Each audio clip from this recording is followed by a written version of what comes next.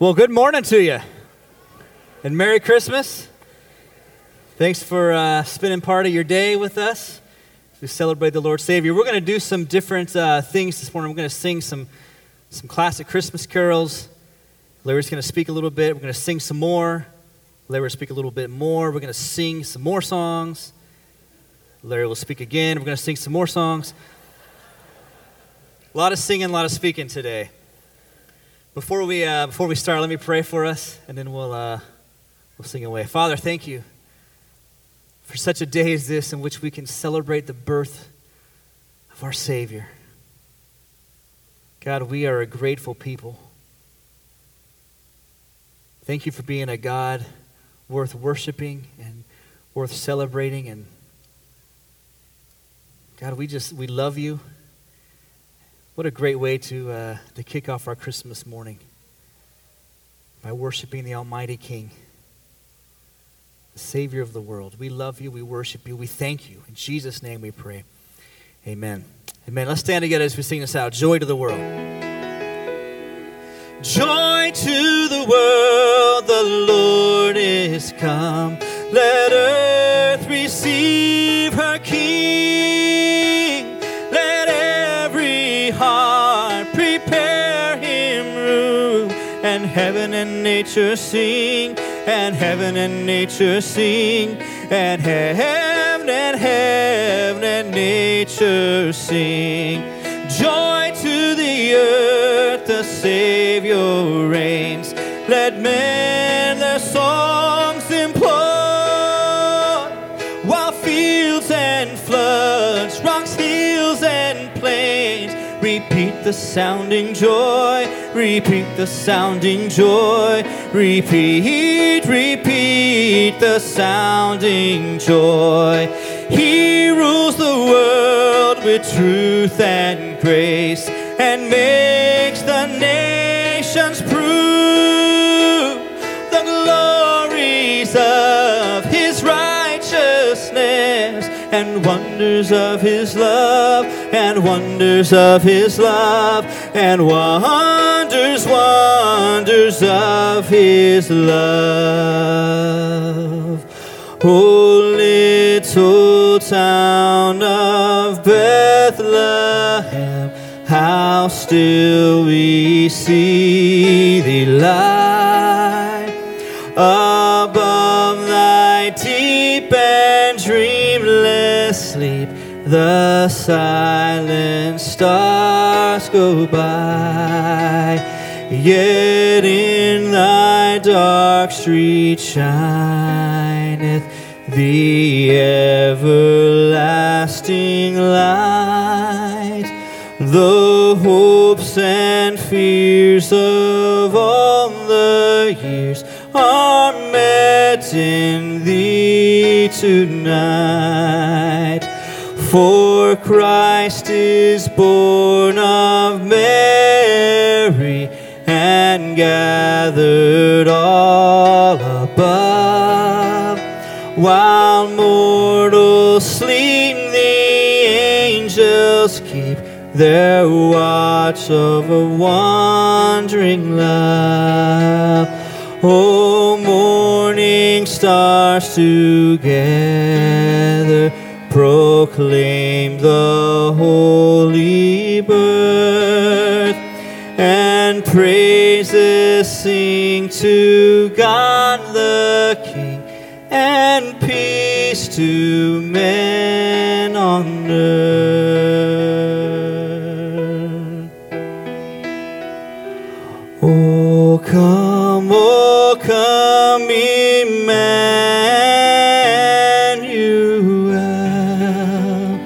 and ransom captive Israel, that mourns in lowly exile here, until the Son of God appear. Rejoice, rejoice, Emmanuel, shall come to thee, O Israel. O come thou day spring, come and cheer our spirits by thine advent here. Disperse the gloomy clouds of night, and as dark shadows put to flight. Rejoice, rejoice, Emmanuel shall come to thee, O Israel. Rejoice, rejoice, Emmanuel shall come to thee, O Israel.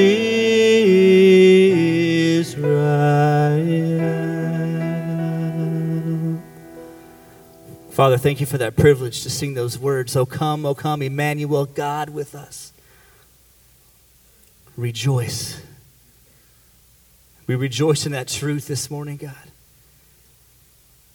as we celebrate the birth of our Savior.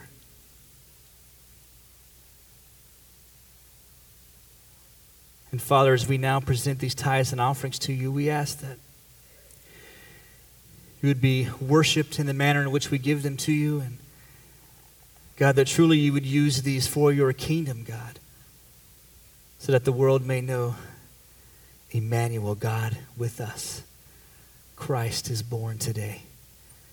We love you. We worship you. In Jesus' name we pray. Amen. Amen. You may be seated.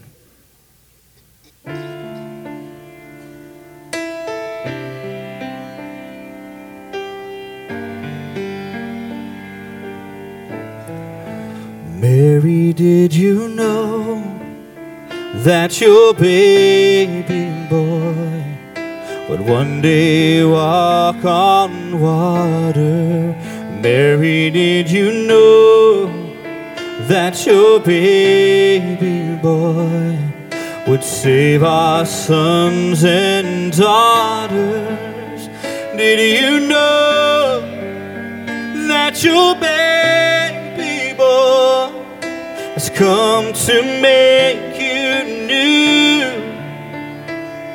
This child that you deliver will soon deliver you.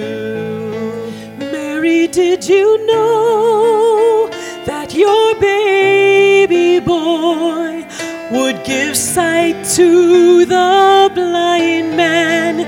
Mary, did you know that your baby boy would calm a storm with his hand? Did you know that your baby boy has walked where angels trod? And when you kissed your little baby, you've kissed the face of God. Mary, did you know?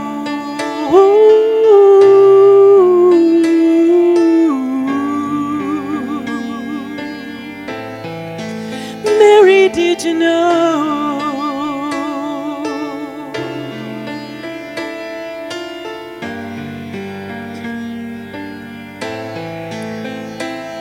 The blind will see, the deaf will hear, the dead will live again. The lame will leap, the dumb will speak, the praises of the Lamb. Oh, Mary, did you know that your baby boy was Lord of all creation? Mary,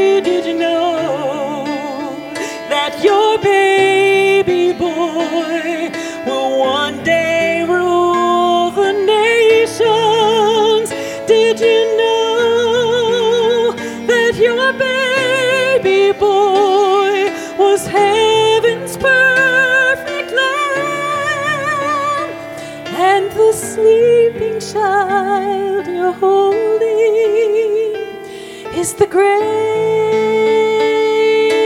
I am.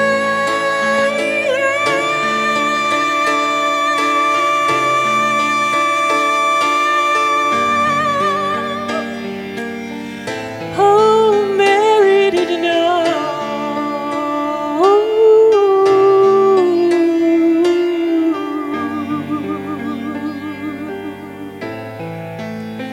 Mary, did you know?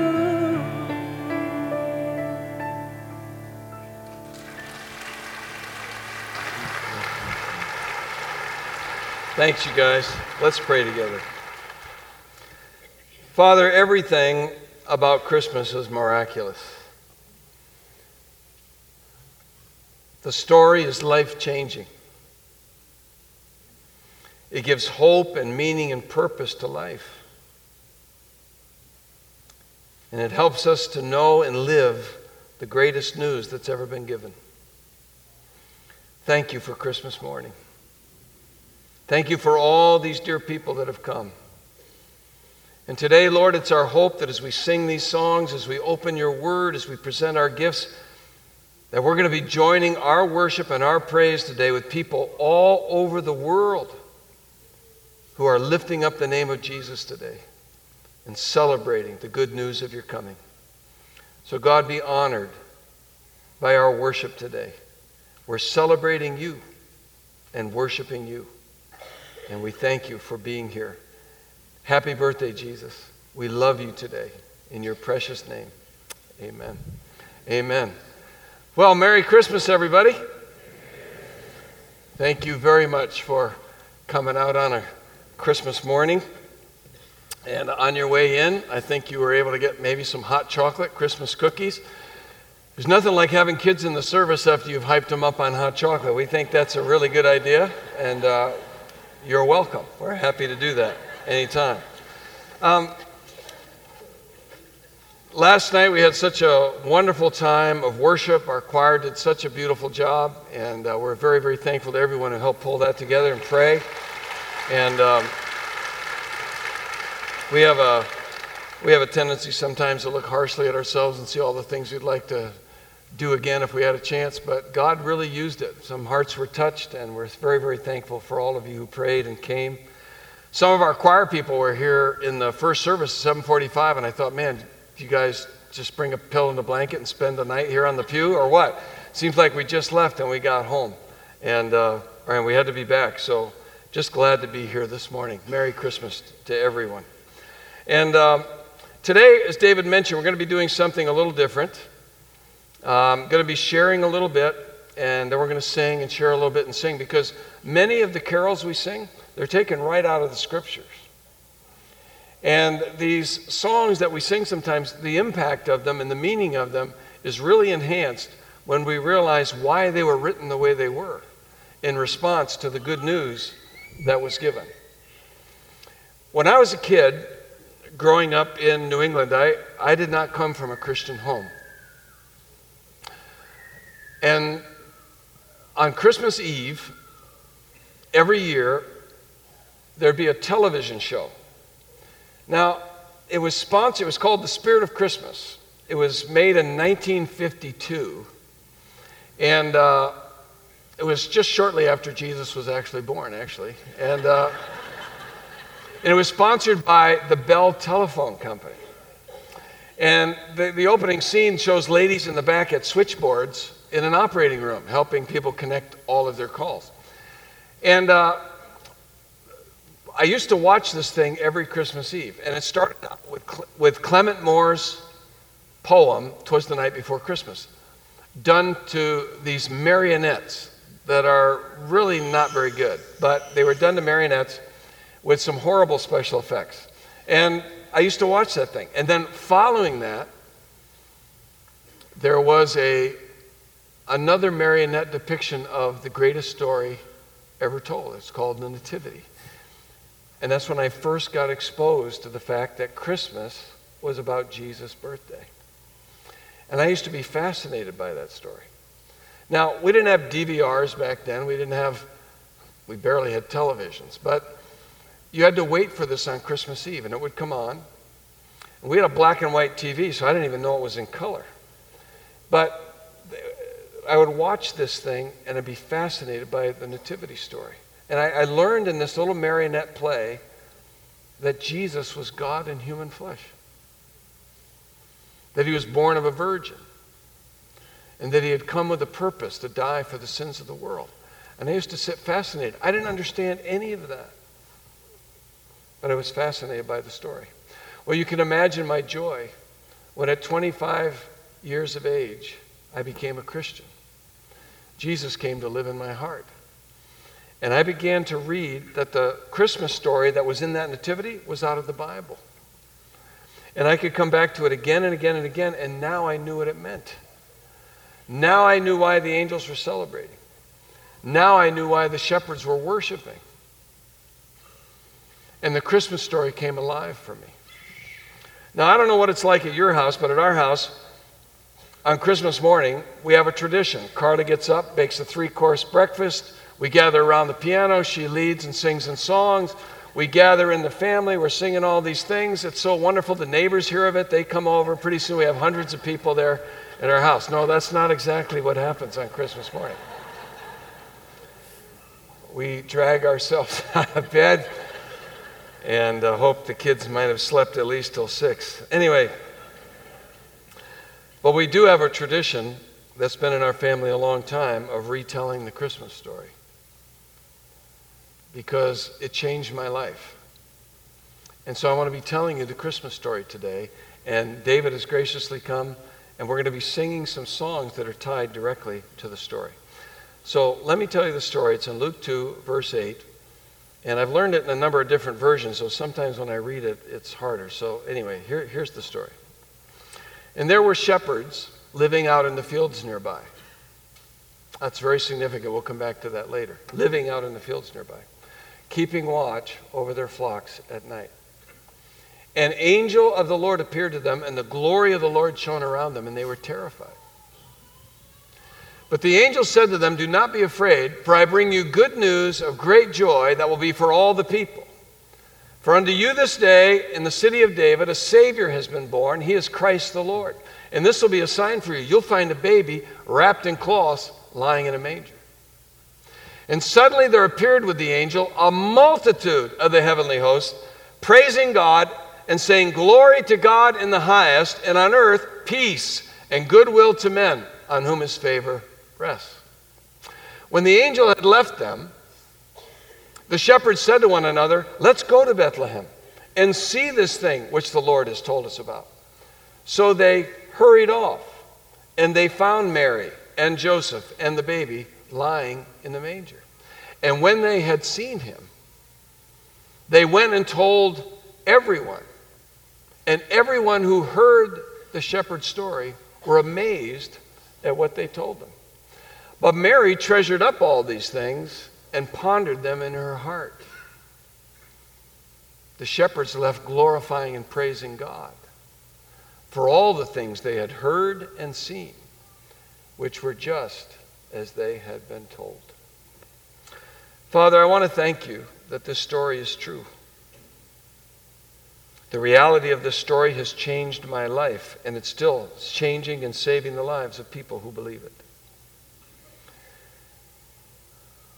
What do we do with Christmas? The angels celebrated. The shepherds worshiped. And they have become a model for what we can do with our Christmas today. And so, Lord, I thank you. Speak to us now. We ask it in Jesus' name. Amen. Years ago, I came across a story of a group of pioneers who were headed from, I think it was Missouri, to the West Coast, traveling in a covered wagon caravan. And when they got to what is now known as the Grand Canyon, they were seeing it for the very first time. And as they pulled up to the edge of that canyon, a mile wide where they were, over a mile deep, 40 miles long, they stood there in amazed wonder, and one of the classic understatements of all time was ushered by the leader of the caravan, who looked into that gaping chasm and said, something must have happened here.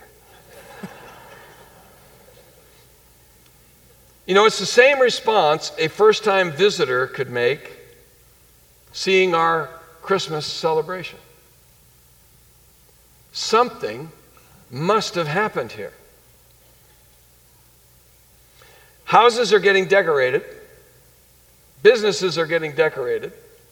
People are cutting down trees and hauling them into their living rooms. The malls are more crowded. The traffic is more thick. Churches are doing special services. People are out in front of stores ringing bells with red pots. And gifts are being bought galore. Something must have happened here. John MacArthur, in his book, The Miracle of Christmas, said, notice how stores advertise their merchandise. Notice what they advertise. Listen to the shoppers talk. Stop by a card store, look at the greeting cards. Try to imagine that you're someone who's never heard of Christ and never heard of Christmas. What message would you conclude from what you are seeing? It's an interesting question, isn't it? If you didn't know anything about Christ or Christmas and you walked into this thing and saw all this going on, what would you conclude was happening? Christmas from the very beginning was intended to be the proclamation of the birth of Christ. In fact, the Latin origins of the word Christmas, Christ's Mass. In the Roman tradition, the Mass was a time of remembrance, a time of commemoration, a time of recalling. Christmas, or the Christ Mass, was a time to honor and glorify and celebrate the coming of Jesus. It was a time of honoring and remember his coming. It's not that our expressions of the season are wrong, it's just that the focus on Christ's coming and its significance can easily become lost. Someone coming into our celebration might see us celebrating the celebration, but not really understanding why we're doing this. But the closer we look at the events at the first Christmas, the closer we get to understand what actually happened here. Jesus is born. He is the Savior. What do we do with Christmas? What do we do with Christmas? Christmas was to be a season of glorifying Christ. How do we do that? Well, if we follow the Christmas story, like the angels, we can celebrate his coming. Or like the shepherds, we can worship him. Christmas is the time to celebrate Jesus like the angels. Here's how Luke told it in verse 8. And there were shepherds living out in the fields nearby, keeping watch over their flocks at night. An angel of the Lord appeared to them, and the glory of the Lord shone around them, and they were terrified. But the angel said to them, do not be afraid, for I bring you good news of great joy that will be for all the people. For unto you this day in the city of David a Savior has been born. He is Christ the Lord. And this will be a sign to you. You'll find a baby wrapped in cloths and lying in a manger. And suddenly there appeared with the angel a multitude of the heavenly hosts, praising God and singing, glory to God in the highest, and on earth peace, goodwill to men on whom his favor rests. We can always tell when a celebration is going on. Now, I don't know how many of you would admit it today, but how many of you are 49er fans? Yeah, there's a few of you. Now, I got to tell you, in their good years, their champion years, the whole auditorium would be full of hands. So if you're a 49er fan, I am sorry, you're having a really tough year. They'll be back at some point. But back in their glory years, I remember an event that took place on Monday, December 15th, 1997. The entire city of San Francisco was holding a celebration at what was then called 3Com Park. 49er quarterback Joe Montana, number 16, was having his number retired. That meant after that day, no other 49er would ever be able to wear the number 16. It was a tribute to Joe Montana, and it was quite a tribute. There was a stage at midfield. His image was on the big screen. His name was written in lights. His jersey was in a glass case. And dignitaries were up giving speeches. Fireworks were going off over the stadium. And there was a huge inflatable football they blew up that rose slowly in the sky, carrying a enormous number 16 49er jersey, Joe Montana. Now, anybody watching that spectacle would conclude that Joe Montana, whoever he is, even if they didn't know anything about football, anything about the 49ers, had been just dropped here from outer space. They could be watching that celebration thinking, whoever this Joe Montana is, he must have done something very great.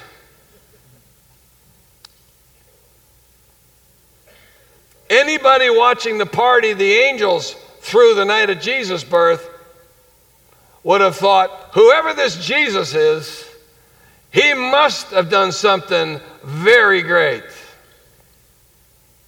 Christmas is a time to celebrate the birth of Jesus. Now here's a group of shepherds, Luke tells us, out in a field. It's pitch dark out there. I don't know if you've been in a field recently where there are no city lights or ambient light. It's pitch black. And suddenly an angel appears, a single angel, an angel of the Lord appears out of nowhere. And he starts talking to the shepherds. Don't be afraid, I've got good news for you. A Savior has been born. He is Christ the Lord. And you're going to find him in a manger in the town of Bethlehem, right over there. Now, angels are not people who died and got wings. I want to clear that up. I mean, I love A Wonderful Life, but Clarence, I mean, it's cute, but that's not an angel. Angels are real, created beings who worship God and serve God as his messengers. In fact, the word angel means messenger. Angels are real, and they occasionally appear on earth. There is a high likelihood you have seen one or more, and you don't even know it. That's how real they are. They don't appear with wings most of the time. In fact, it says in Hebrews 13, verse 2, do not forget to entertain strangers, for by doing so, some people have entertained angels without even knowing it. Carla and I have had people at strategic times come into our lives at a moment when we needed a word from somebody of encouragement. We don't know who these people are. We never saw them before. We don't even know how they know us. They'd share a word of encouragement or whatever it was, or they'd fulfill some need, whatever it was, and then they're gone. Angels are real. We had a lady a few years ago in our congregation who was in a terrible car wreck out on I-680. Her minivan was badly damaged. And as she sat there in the aftermath of that crash, she realized she was badly injured, but she was fully awake. There was an old lady, she said, that appeared at her window and said God was with her and it was going to be okay. This is what she told me. When the medical help arrived to get her out of the car, she asked them, where's the old lady that was here comforting me? They said, oh, lady, ma'am, you're on I-680. You've been in a car crash. There's nobody here but us. And she asked me, was that an angel? Angels are real. They show up. They look like people. You couldn't pick them out of a crowd.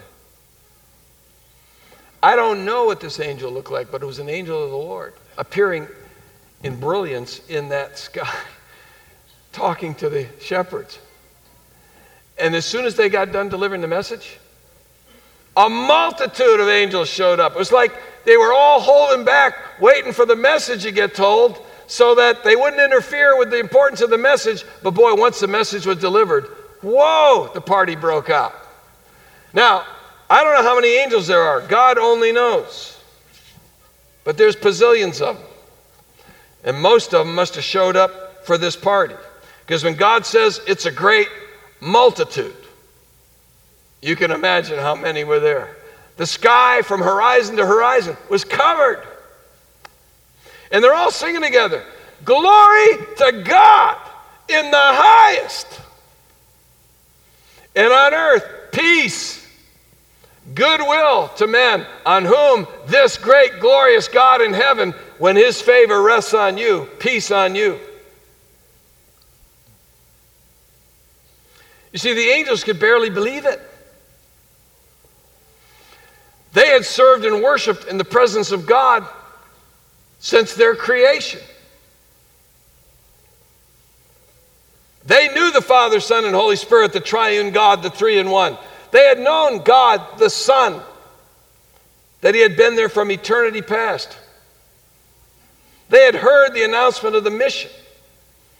But the eternal God who created the universe is now a baby lying on some straw in a town like that? They couldn't believe it. God had become a man. And not only that, he was coming to die, to give his life for the sins of the world. And they were celebrating. People, there's nothing wrong with our celebration. It's just about a matter of who or what is at the center of it. For the angels, Jesus was at center stage. Jesus had come to glorify God and to save us from our sin.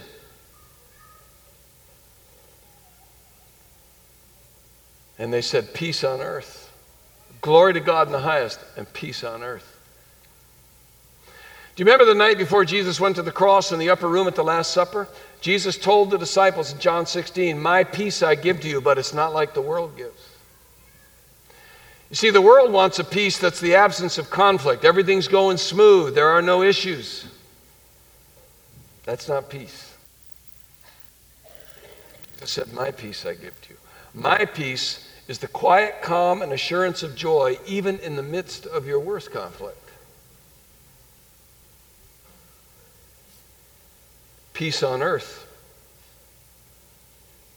Peace on earth to the people to whom God, this highest God, has rested his favor.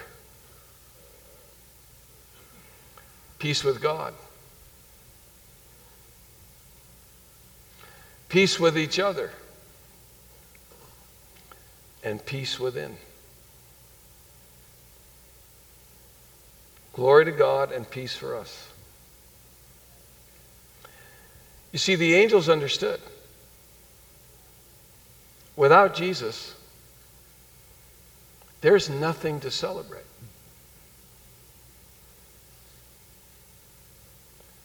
But with Jesus,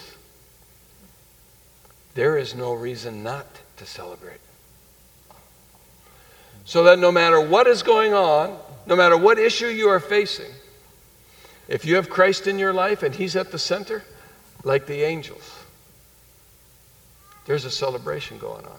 And people, it's not celebrating the celebration. There's a lot who do that. It's celebrating Jesus. The same reason the angels were celebrating that night. See, this is why so many of the Christmas carols have an angelic focus, because it's their praise that's focused on the Christ that brings them the joy. We want to sing some of those. David, thanks for being here today. It's kind of fun doing this. I mentioned in the first service you looked handsome and you almost were thrown so bad you couldn't find the keys. But I just want to say thanks for being here. Merry Christmas to you. Merry Christmas to you, Larry. Let's Thank sing you. some songs. Let's stand together. Let's sing this out. Angels we have heard on high. Angels we have heard on high, sweetly singing o'er the plains and the mountains in reply, echoing their joyous strains. Gloria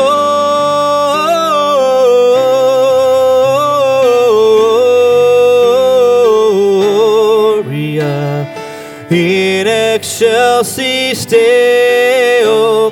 Gloria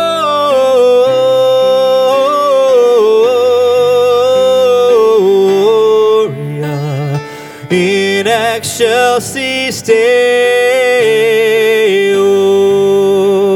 Shepherds, why this jubilee? Why your joyous strains prolong? Say, what may the tidings be which inspire your heavenly song? Gloria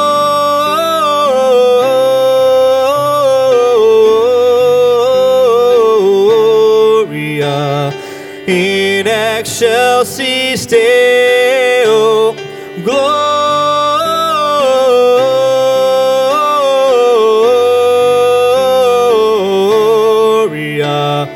in excelsis Deo. Come to Bethlehem and see him whose birth the angels sing. Come adore on bended knee Christ the Lord, the newborn King. Gloria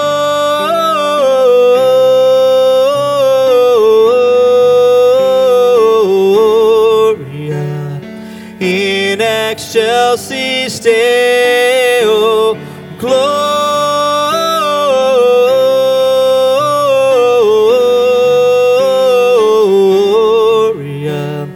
in excelsis Deo. Hark the herald angels sing, glory to the newborn King. Peace on earth and mercy mild, God and sinners reconciled.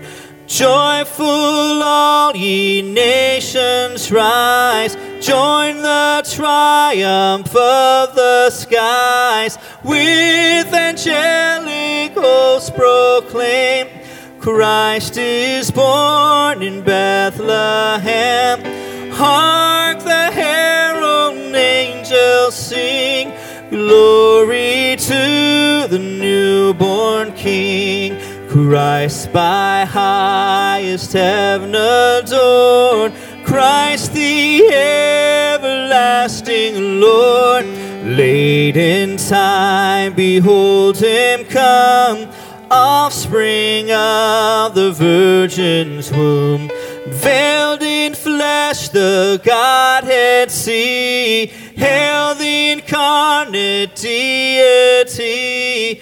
Pleased as man with man to dwell, Jesus our Emmanuel.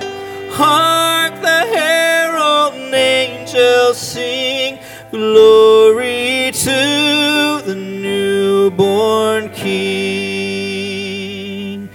It came upon the midnight clear, that glorious song of old, from angels bending near the earth to touch their harps of gold.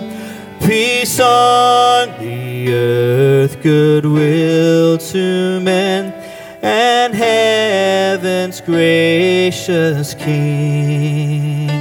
The world in solemn stillness lay to hear the angels sing.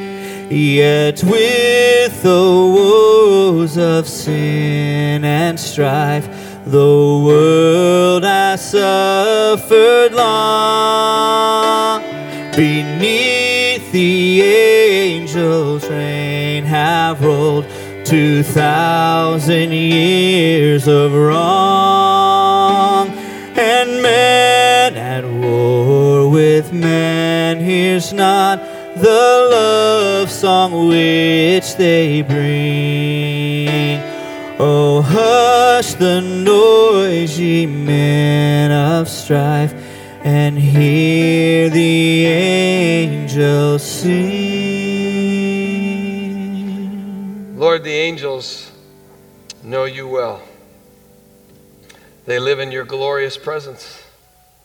And the miracle of Christmas was such a fascinating story to them.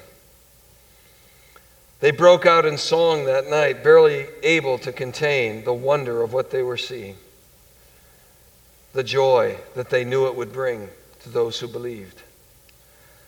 I thank you, God, that the angels' celebration teaches us much about our own, that when the wonder and the majesty of this eternal God, the one to whom is glory to God in the highest, has come to earth in human flesh, that we too can have a celebration rooted in the meaning of his coming. And I pray, God, that whatever our situation, that today, like the angels, we will celebrate Jesus. And we thank you for him. In your most precious name, amen. You may be seated. Well, it wasn't just the angels having the celebration. Like the shepherds, we learn that Christmas is a time to worship. Here's what it says in verse 15. When the angels had left them and gone into heaven, the shepherds said to one another, "Let's go to Bethlehem and see this thing that has happened, which the Lord has told us about." So they hurried off and found Mary and Joseph and the baby who was lying in a manger. And when they had seen him, they spread the word concerning what had been told them about this child. And all who heard it were amazed at what the shepherds said to them. But Mary treasured up all these things and pondered them in her heart. The shepherds returned, glorifying and praising God for all the things they had heard and seen, which were just as they had been told. Worship is something that is easily seen. Worship is the expression of what something is worth to you, or what someone is worth to you. And we see expressions of worship all the time. You can see worship displayed in the way a man and a woman treat each other. You can see the ultimate worth of a woman in a man's life by the way he looks at her and by the way he speaks about her and by the way he treats her. You can see the ultimate worth of a man in a woman's life by the way she treats him and speaks of him. In fact, sometimes you'll see a display of this worth so prominent that people will even use the words without even realizing what they're saying. That guy worships the ground she walks on. It's an expression coming to mean, wow, she obviously is worth a lot to him.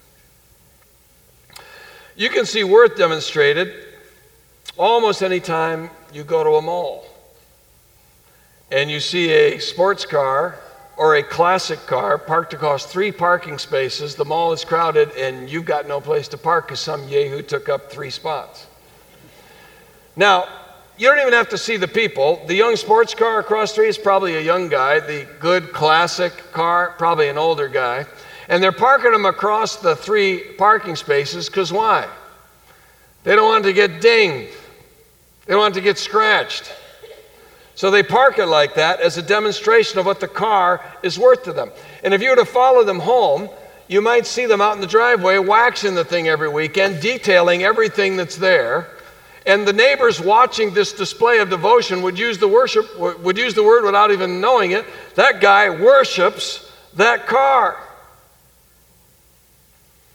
You can see worship demonstrated in the time a parent gives to their children, in the pursuit people make of chasing after money or fame,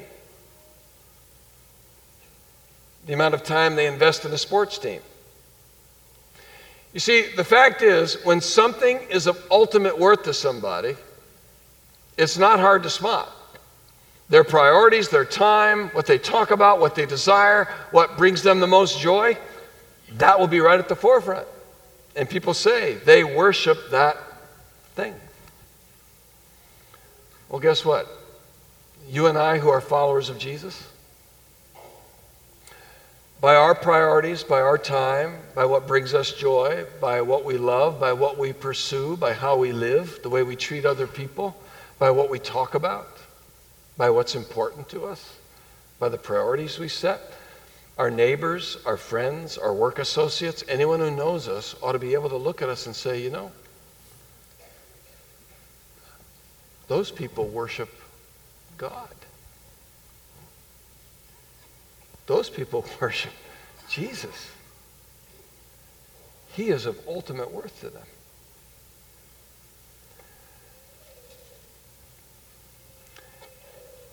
When Jesus is of ultimate worth, people can see it. That's the response these shepherds made to Jesus that first Christmas night. When the angels had left them, they're back in the dark. They're sitting out on a hillside. It was pitch black. The night is shattered with the announcement of this angel, which is the best news they ever heard. They're still trying to sort all that out. Then the angel choir comes, which had to blow them away. We wonder why the Bible says they were terrified. There's a party breaking out in the heavens. Jesus is the center of it. They pick up that he's lying in a manger in a stable back here in Bethlehem, and then whoop! The angels are gone. They're back in the dark, staring at each other going, what just happened? And what's interesting to me, it says, they said to one another, let's go to Bethlehem and see this thing which the Lord has told us about. Now, a couple things very interesting about that. First is they said, let's go and see this thing which has happened that the Lord has told us about. The angels come and speak to them, and these shepherds understand that God has given them a message. You know, it's interesting to me, we live in a world where the celebration abounds. There are Christmas carols sung that are full of truth. There are churches on every corner, special services going on, Bibles in abundance. People hear the message of Christmas, and they still don't believe God's trying to send them a message.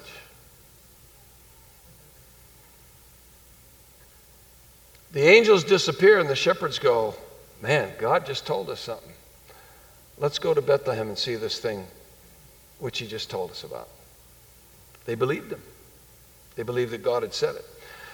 Now, what's interesting also is that the shepherds are actually willing to go to Bethlehem that night.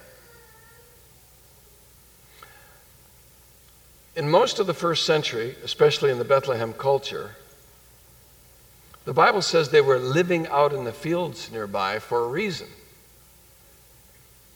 That's where they lived. Shepherds in the first century were generally uneducated, social outcasts. They weren't welcome in the village. They made people uncomfortable when they came in. In many, many places, they considered shepherds to be just a step above robbers or thieves. They were the homeless people of their day. They didn't live in the village. They didn't have a house. They lived out in the fields. So just to go into the village at night was a huge decision. Because what are people going to think when they see shepherds slinking into Bethlehem at night? Lock your doors, close your windows, we're getting robbed. But the shepherds didn't care.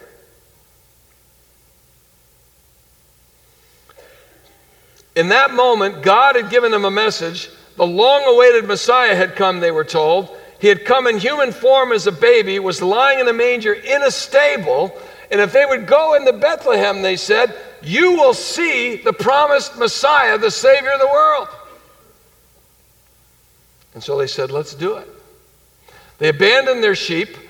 They crossed all the social barriers. They took all the risks of being caught or cast out of town.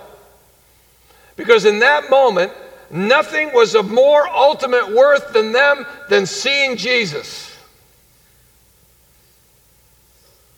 And when they got there, they were amazed. Imagine their moment when they peeked over the edge of that manger, and there is the baby the angels just told them about. He's the Savior of the world, God in human flesh. They were so pumped out, it said when they went out, they were telling everybody what they had seen. And everybody who heard them were amazed. How could they know this? How come nobody else heard it? And when they eventually left the manger, they returned glorifying and praising God for all the things they had heard and seen, which were just as they had been told. They realized that they had been chosen by God to be the recipients of the greatest news ever given and to be the first privileged worshipers to come to Jesus. And that it was all true. The fulfillment of everything that God had promised was lying in a manger in that stable. Do you remember Isaiah 7, verse 14? Therefore, the Lord himself will give you a sign. The virgin will conceive and give birth to a son. We'll call him Emmanuel. Imagine the conversations they had with Mary that night as she told them the story of how this happened. Isaiah 9:6, for to us a child is born, to us a son is given, and the government will be on his shoulders, and he'll be called Wonderful, Counselor, Mighty God, Everlasting Father, Prince of Peace. The shepherds would say what? We've seen him. We've worshiped him. To understand now what Micah was talking about in Micah 5, verse 2, 500 years before the event. But you, Bethlehem Ephrathah, though you are small among the clans of Judah, out of you will come from me one who will rule and be ruler over Israel, whose origins are from of old, from ancient times. The fulfillment of everything that had been promised was lying in that manger, and they were worshiping him. You see, by faith they had heard what God said. They heard it and they believed it, and by faith they left. They came seeking him. They came and they saw him. And they left worshiping him. People, that's what you and I are to do with our Christmas. We are to believe God. And we are to come to worship him, to attribute ultimate worth to Jesus himself. People, it isn't enough to be religious or just to believe a set of facts. Jesus is found in worship by those who hear God's word, who know their need, who come seeking to find him, because he's worth more to you in that moment than anyone or anything else. Remember what Jeremiah said? The Lord spoke to him. He said, tell the people this. You will seek me, and you will find me when you seek me with all of your heart. That's what the shepherds were doing that night. More than a praying people, more than being a mission-minded people, more than being a generous people, or even having a servant's heart, what God desires most is that we be worshipers, that we would recognize the ultimate worth of Jesus, and it would transform the trajectory of our life because we have come to worship him. People who value, prize, and treasure Jesus above everyone and everything are the kind of worshipers that God is still seeking. The shepherds left glorifying and praising God for everything they had heard and seen, which was just as they had been told. Something must have happened here. Indeed it has. God has become a man, and he's invited us to worship him. You see, that's why so many of the carols involve the shepherds. That's why so many of those shepherd carols are worship songs that focus on the nativity and the coming of Jesus. We want to sing a couple of those with you. David, lead us.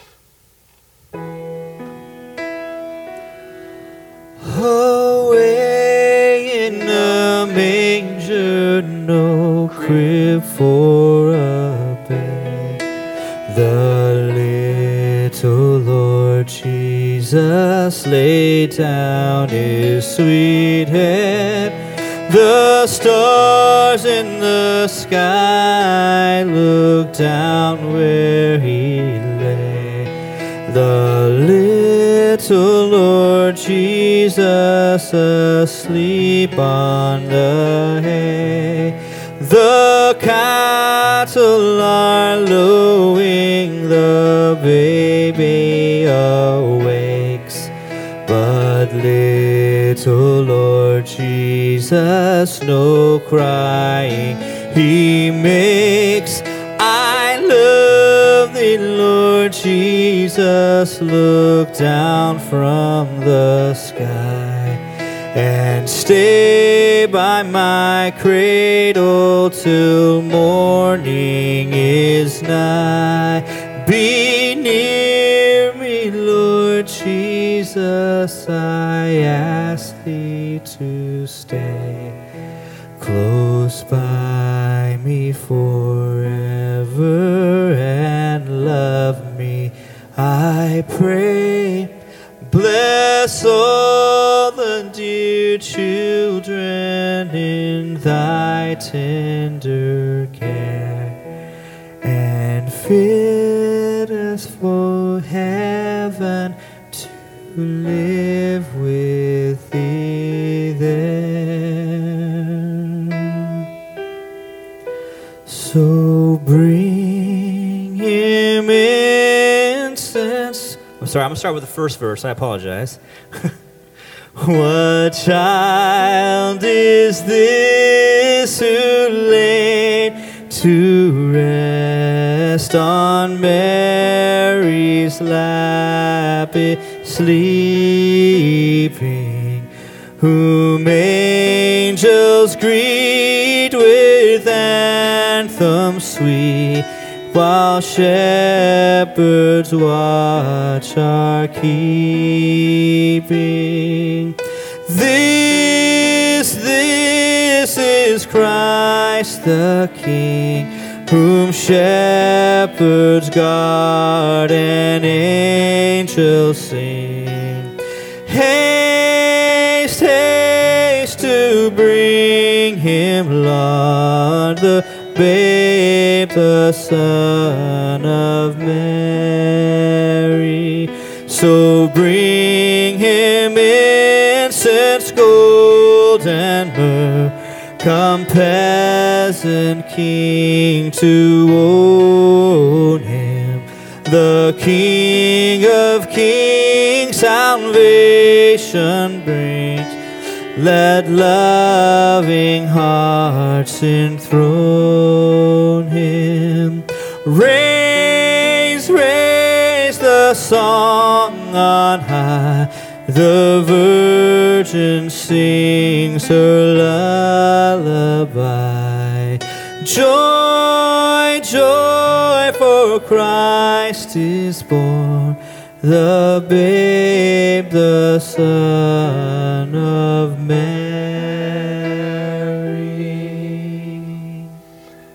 Lord Jesus, that's who you are.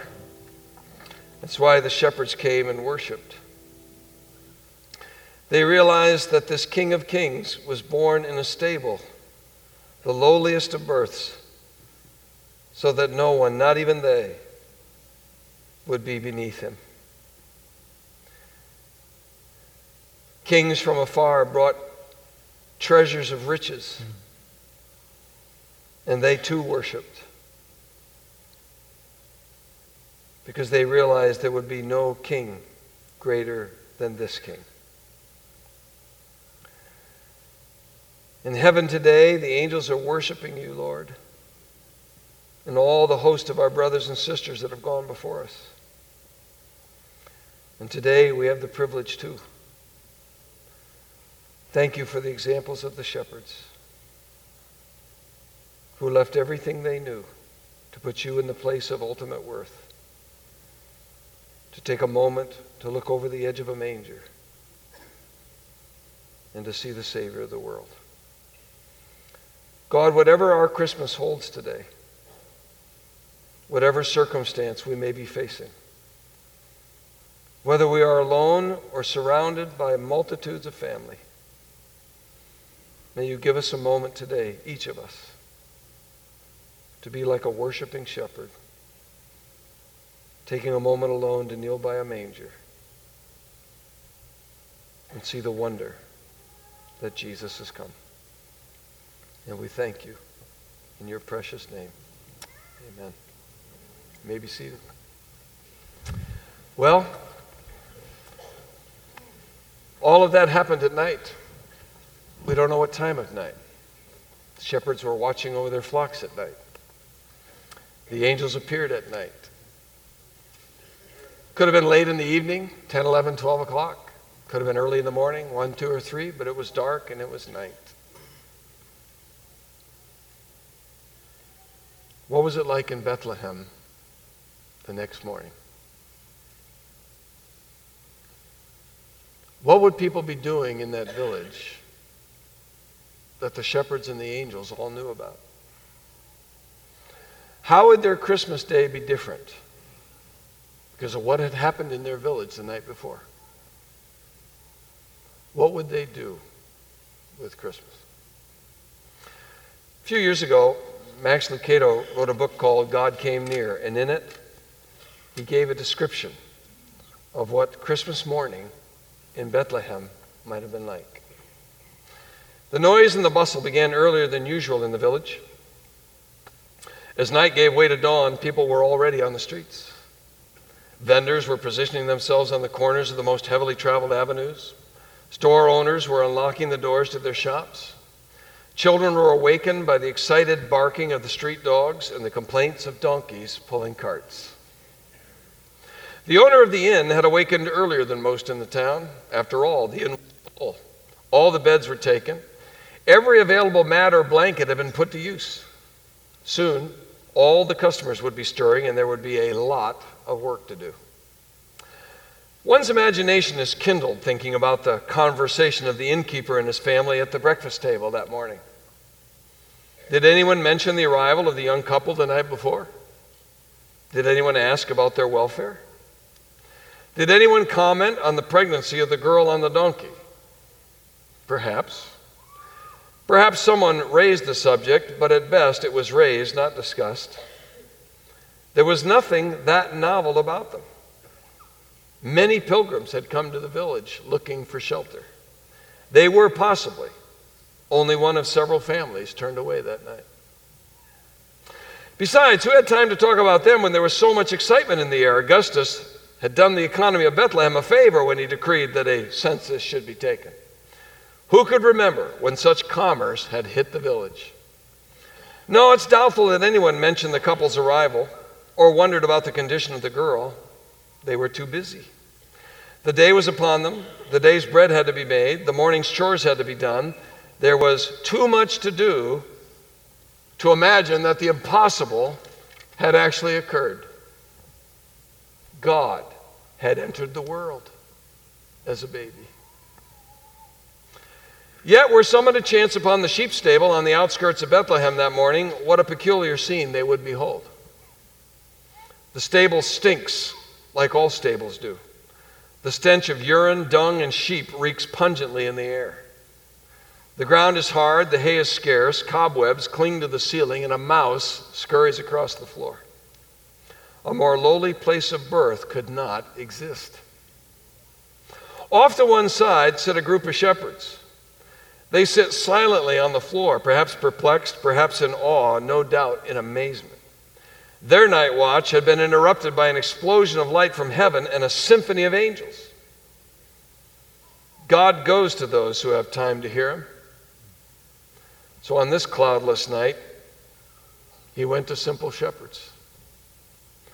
Near the young mother sits the weary father. If anyone is dozing, he is. He can't remember the last time he sat down, and now that the excitement has subsided a bit, now that Mary and the baby are comfortable, he leans against the wall of the stable and feels his eyes growing heavy. He still hasn't figured it all out. The mystery of the event still puzzles him. But he hasn't the energy to wrestle with the questions. What's important is that the baby is fine and Mary is safe. And as sleep comes, he remembers the name the angel told him to use. Jesus. That's right, we are to call his name Jesus. Wide awake is Mary. How young she looks. Her head rests on the soft leather of Joseph's saddle. The pain has been eclipsed by the wonder. She looks into the face of the baby, her son, her Lord, his majesty. And ironically, at this point in human history, the person who best understands who God is and what he's doing is a teenage girl in a smelly stable. She can't take her eyes off him. Somehow, Mary knows she is holding God. So this is he. She remembers the words of the angel. His kingdom will never end. He looks like anything but a king. His face is prunish and red. His cry, though strong and healthy, is still the helpless and piercing cry of a baby. And he's absolutely dependent upon Mary for his well-being. Majesty in the midst of the mundane. Holiness in the filth of sheep manure and sweat. Divinity entering the world on the floor of a stable, through the womb of a teenager, and in the presence of a carpenter.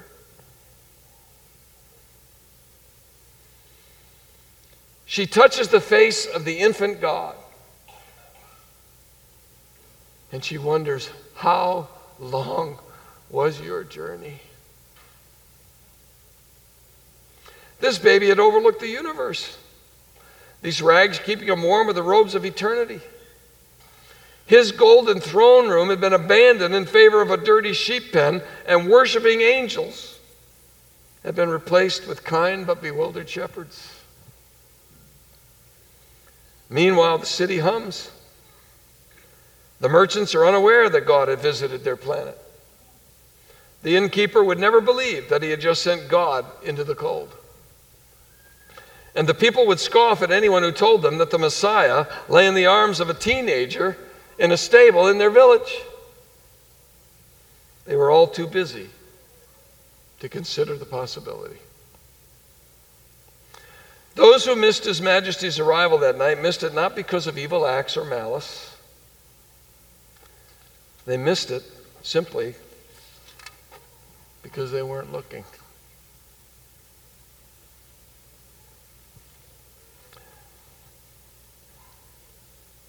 But the angels were looking, and they were celebrating. The shepherds were looking,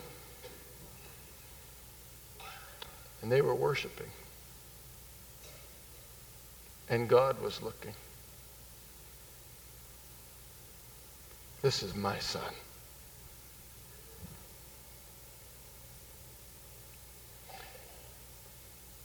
That's what they did with Christmas. What are you doing with yours? You see, this is our Christmas morning. Jesus the Savior has come.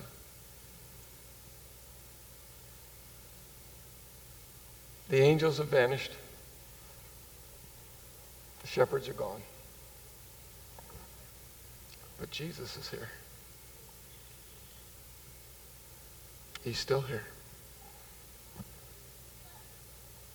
And He's still watching. Who will be next to peer over the side of His manger and worship Him as the King of Kings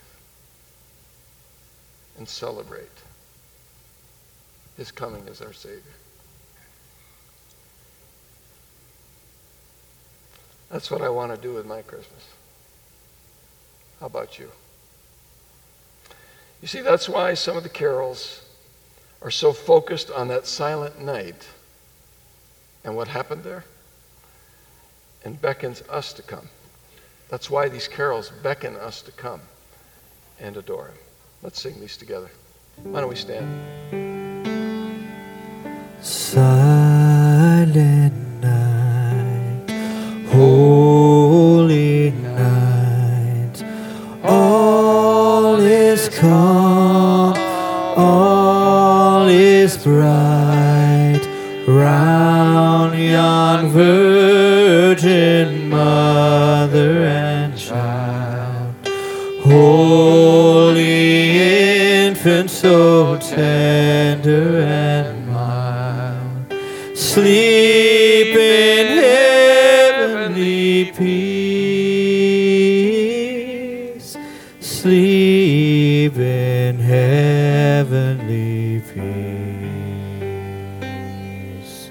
Silent night, holy night, Son of God, love's pure light, radiant beams from thy holy face, with the dawn of redeeming grace. Jesus, Lord, at thy birth, Jesus, Lord. Oh, come, let us adore him. Oh, come, let us adore him. Oh, come, let us adore him. Christ the Lord. Oh, come, all ye faithful, joyful and triumphant. O come ye to Bethlehem.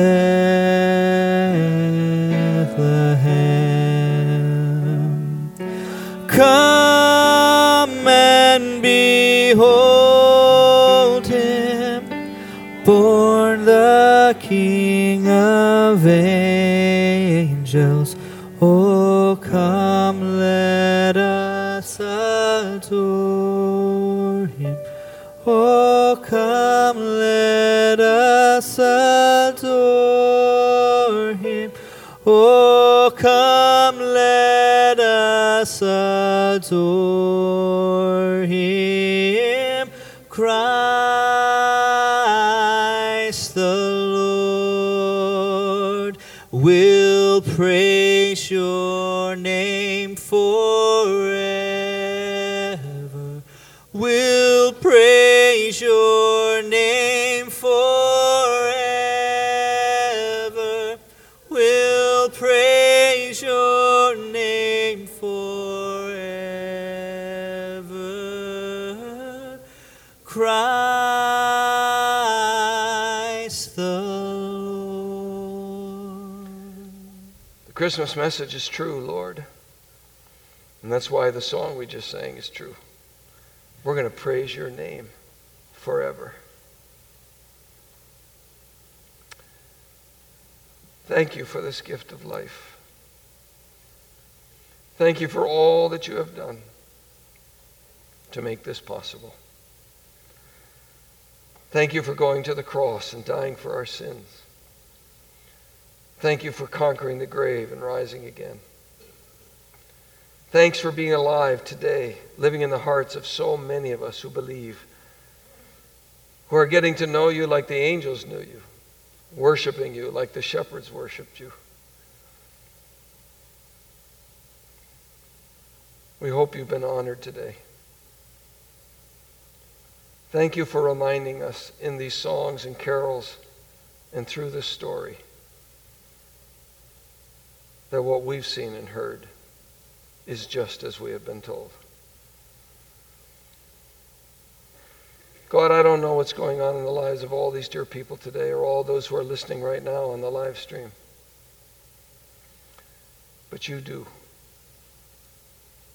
And whether they're alone or with abundance of people, whether the issues they face are very challenging or simply today full of joy,